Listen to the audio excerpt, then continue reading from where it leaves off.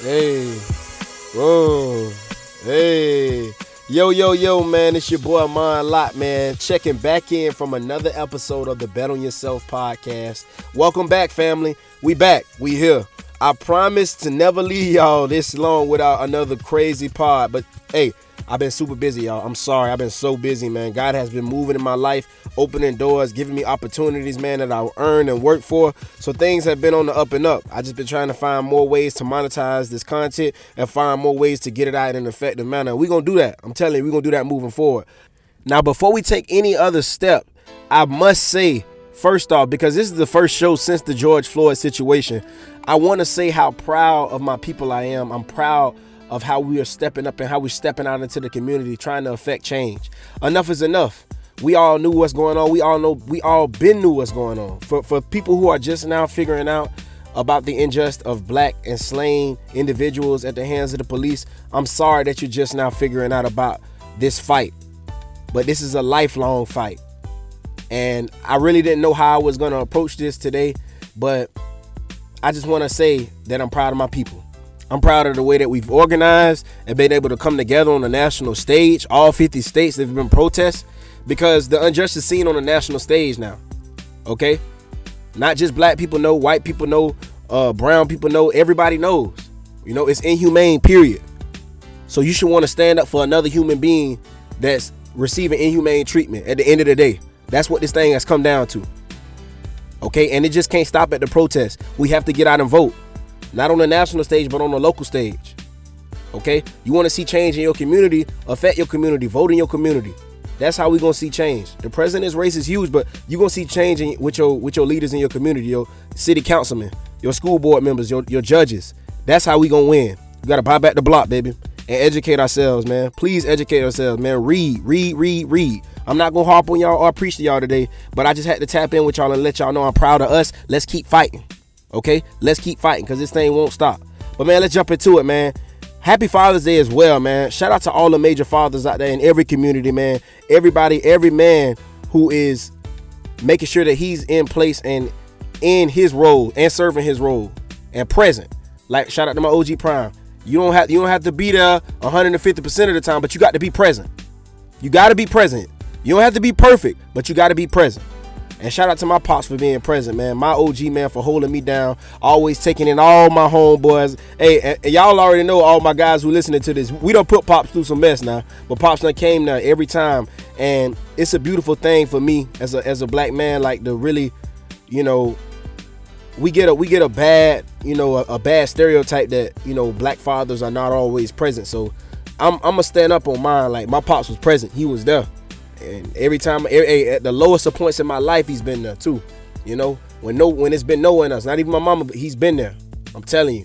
So shout out to my pops, man. Happy Father's Day to my OG, man. Big Lotto, man. But let's get into it, man. So let's jump right in, man. Y'all know I like to start off the show talking about some of the motivational topics, man. Some of the things that I'm growing and going through that when I'm along my journey, I just like to share. So check this out, man. The first thing I wanted to talk about is adaptation. And how important it is to adapt to any of the circumstances that you're working under. No matter what's going on, whether it's positive, the highs, the lows, whatever's going on within the process, it can affect your bottom line. Because one thing that I've learned about working in this industry, whether it's the media industry or whatever field that you're working in out here, this is a production-based field, okay? What can you do for me lately? Can you produce? They really don't want to hear about the emotions of the situation or whatever you're going through on a personal standpoint, but can you produce the product? Can you follow through with what I'm asking you to do regardless? And that's how you win. You know, you gotta come at it with a cerebral approach. Like, okay, let me put all of my personal stuff to the side and let me just produce. You feel me? Because this world, and I will say like the business aspect of it, like it's not a lot of feelings, not a lot of room for feelings, you know? Everybody are bottom line workers. Everybody got problems, you know. So how can you handle your problems, cope with them, but still produce and follow through and finishing your product? You know what I'm saying? So that's what I'm talking about when I talk about adaptation, adapting to whatever circumstances around you and still following through with 150% effort. You know. The next thing I wanted to talk about is decision making under pressure, which is something that I got to do a lot of the times. So it's crazy because you can't let the magnitude of the moment swallow you. You got to understand that, like, you know, I still have to think logically. This moment can't be too big for me, but I also have to make the right decision. So a lot of times what I like to do is separate logic from emotion and take my feelings out of a decision before I make it. Shout out to Prime for that, because you can never make good decisions consistently off emotion. You can't make consistent decisions off emotion. You can't. That's just how it goes. Man, you have to slow down, take a deep breath, and think things through. And the last thing I wanted to talk about, I've been getting a lot of DMs like, bro, man, how'd you get here? Or how do I do this? How do I do that? How do I do this? And it's like, it's something that I didn't used to understand either, because I used to ask people those same questions, but there's no set answer on the road to success. Okay, but the one thing that I can give you, because I don't already gave you consistency out here, I always say consistency, but the next thing I can give you is commitment. You have to be committed to whatever it is that you're trying to be successful in, whether it's the industry that you're working in, or whether it's a brand or a business that you have on your personal side. You have to be committed to the vision of that set business succeeding. You got to be committed. You can't be halfway in, 50-50, one day feeling it, one day you're not. You got to be all in with it. The highs, the lows, the losses, and the wins. You got to be all in and committed to the vision. So that's that. I just want to give y'all a few, real words around every show. Y'all know how we kick it. So moving right along, man, we gonna jump right into this week's Blast from the Past segment, where we always pay homage to one of the younger OGs of one of our former generation. Okay, so check this out, man. This week's Blast from the Past comes from the hardwood, the NBA. So shout out to Spencer Haywood. Spencer Haywood, Lotto, tell us who that is. I'm glad you asked. 6'8" power forward out of Silver City, Mississippi.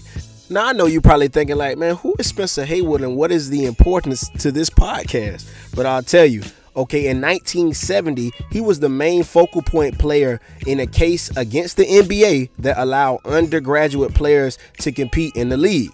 Okay, so it used to be, you used to have 3 years of college before you could even go pro. Okay, and you couldn't go pro. You know how guys are going overseas and doing all that stuff. You couldn't do that. Okay, but at the same time, they had the ABA League, which was also a basketball association similar to the NBA, but it had a lot of superstars playing in it at the time. Okay, so let me back over to Mr. Haywood. So let me jump back into his bio and give you a little bit about him. Okay, so Spencer, like I said, he was from Mississippi. He transferred to Detroit to go stay with his brother.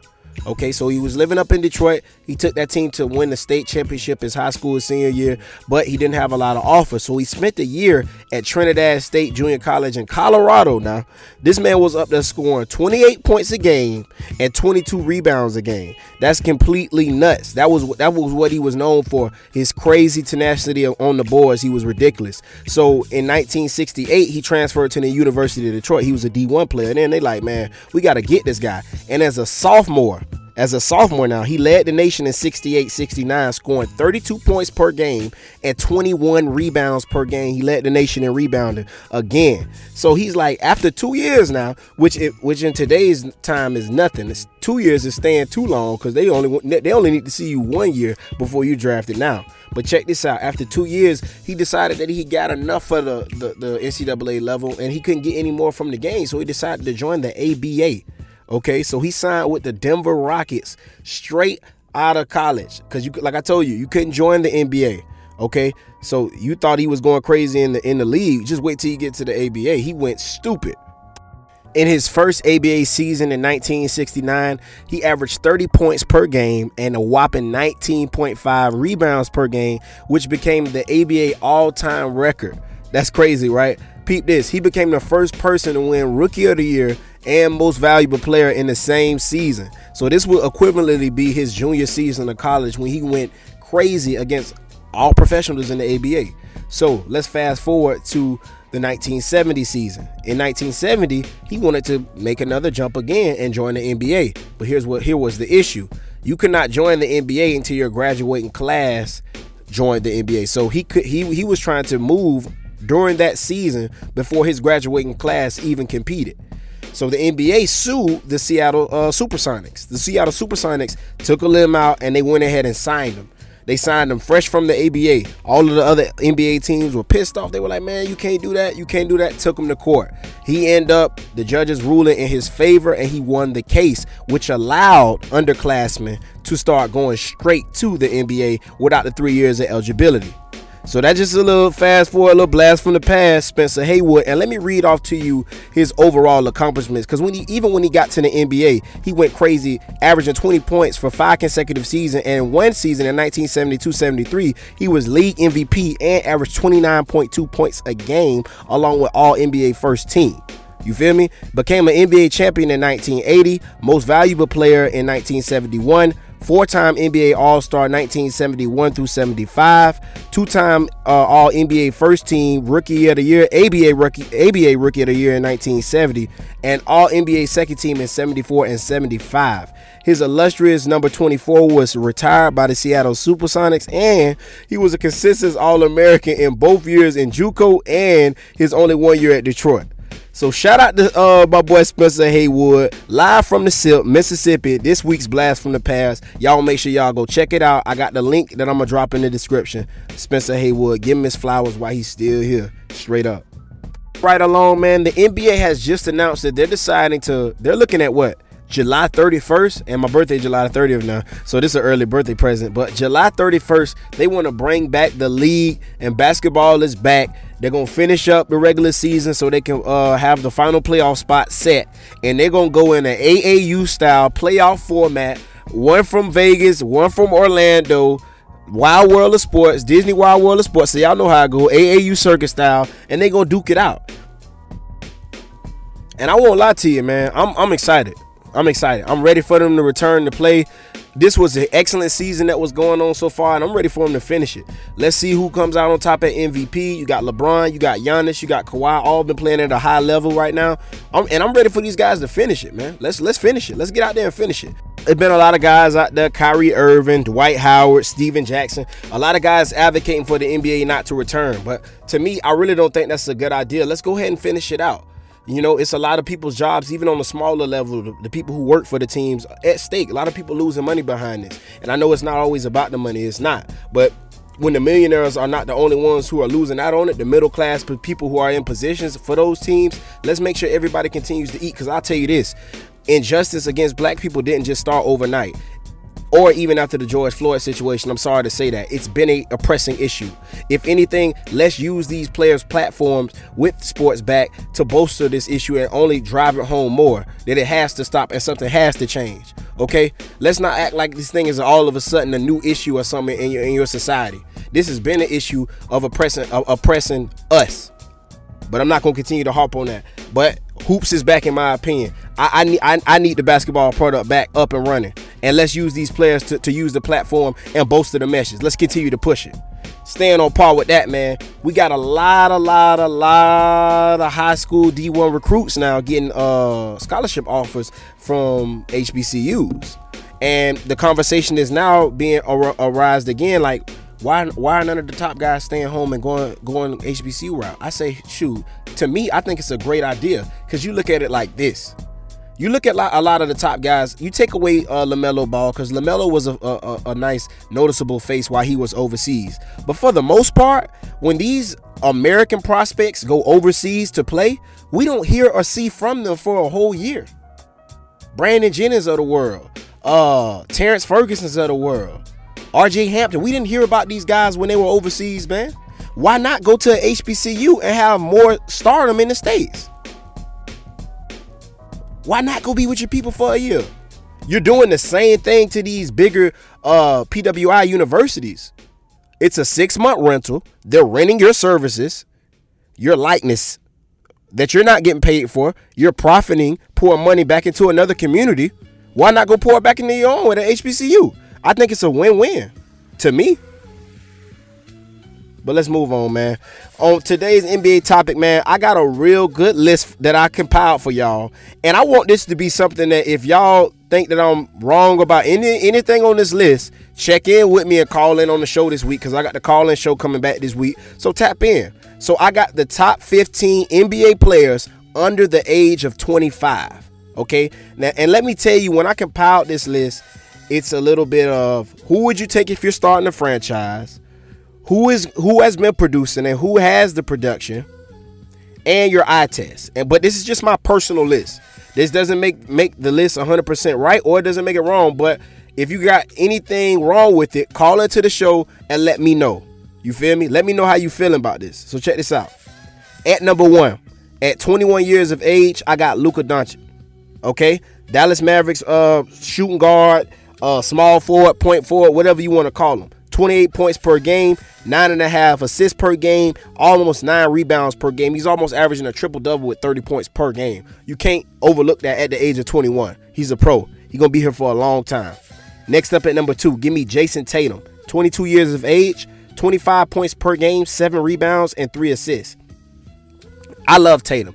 I think Tatum has the ability to be one of the best scorers in this game. It's crazy that he's almost averaging 26 points per, and he's still sharing the rock with Jaylen Brown and Kemba Walker, who's also pushing 20 points per game as well. At number 3, I got Karl Towns. Big time locomotive 7-footer. Like I told my cousin, I was having a conversation with him about him. He's a 7-footer who can do it all. Paint beast. He can stretch it out to the 3, pick and pop guy. He can also be a rim protector. 24 points per game. Excuse me. He's 24 years of age. 26 points per game. Almost 27 points out there in Minnesota with nobody to help him. Shout out to D'Angelo Russell, who's now there to save the day. But 26 points per game, 10 rebounds per game, and 5 assists. Big man who can pass in there with sweet hands. I like Karl Towns at 3. At number 4, give me Ben Simmons.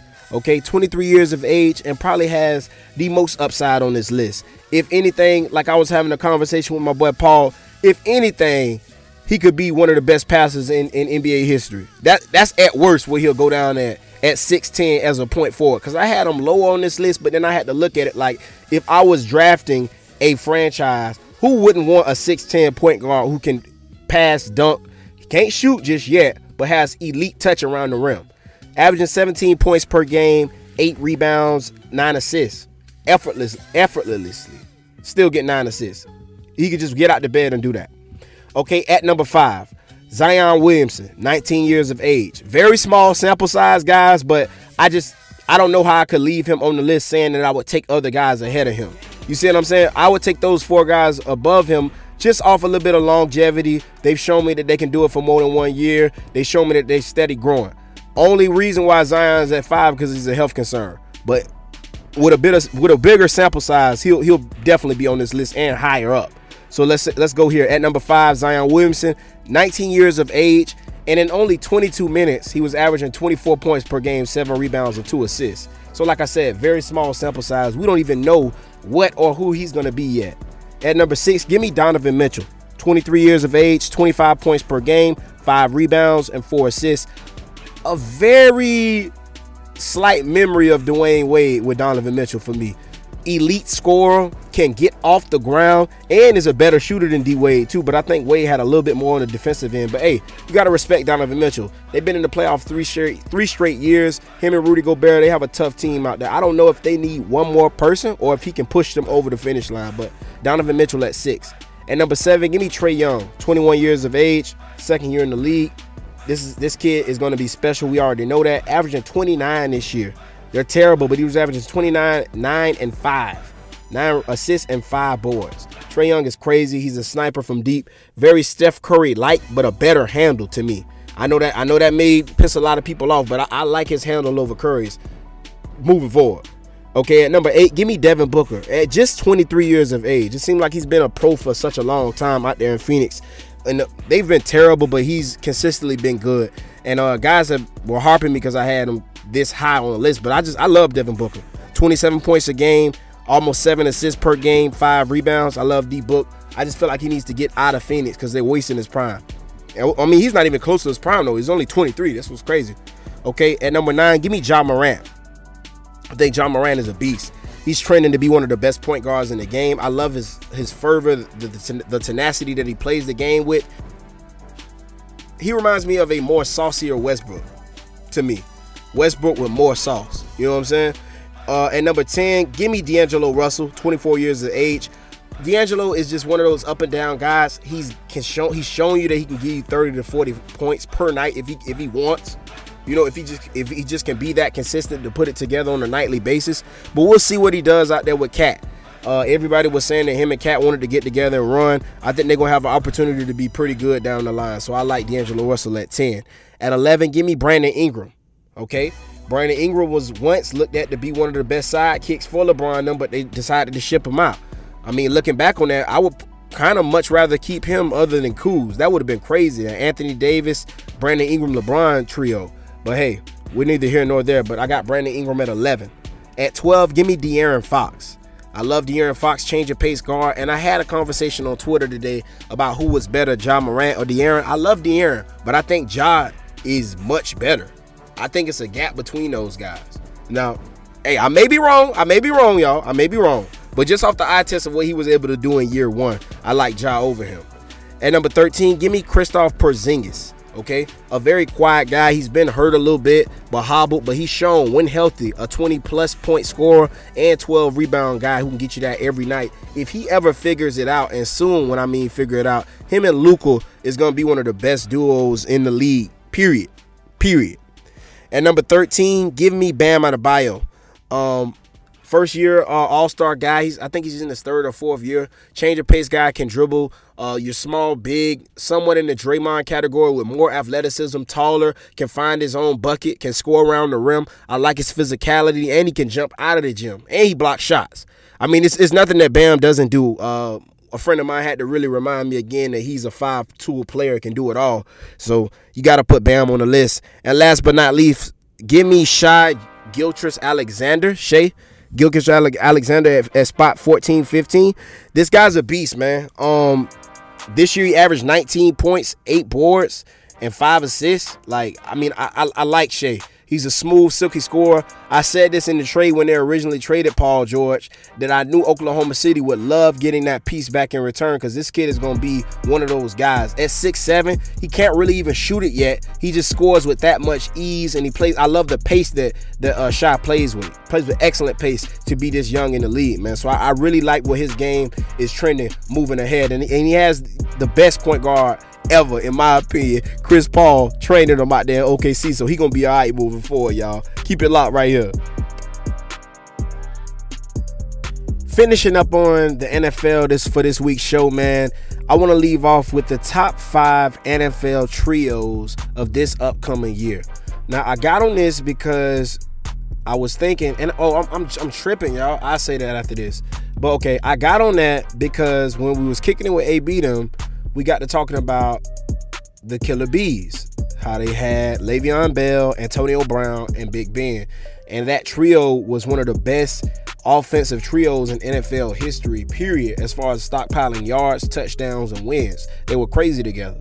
And their time got kind of ran short. You know what I'm saying? So that made me to think, okay, so what are the top 3 offensive weapons on each team in the league, and what is the top 5? So let me run y'all my 5, and then y'all can give me rebuttal on the call-in show as well. But check this out. At number 1, I'm going to give it to Kansas City at Patrick Mahomes at QB, Tyreek Hill at receiver, and Travis Kelce at tight end.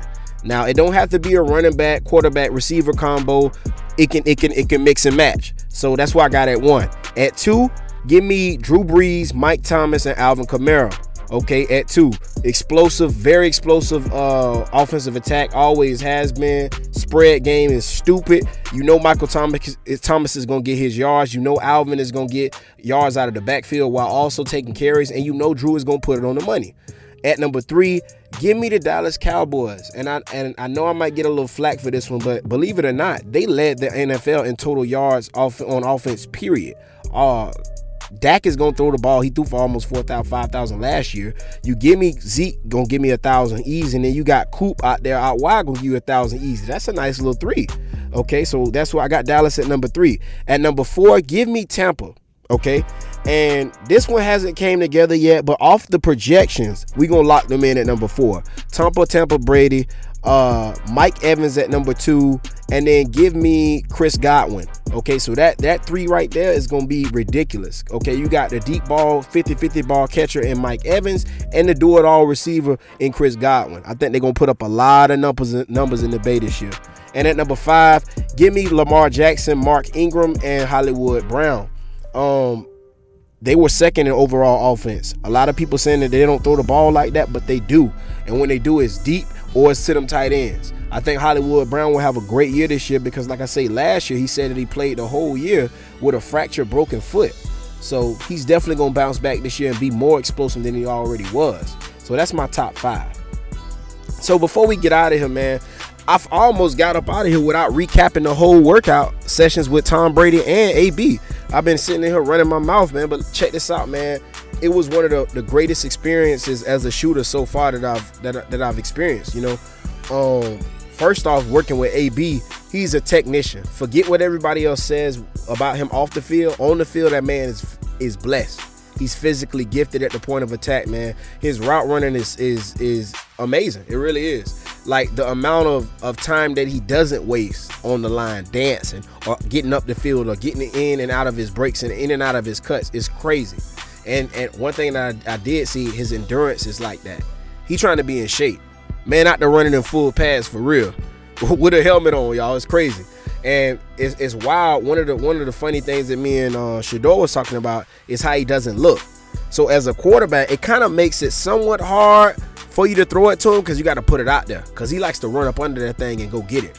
So it's crazy, especially when he runs his 9 routes and his posts.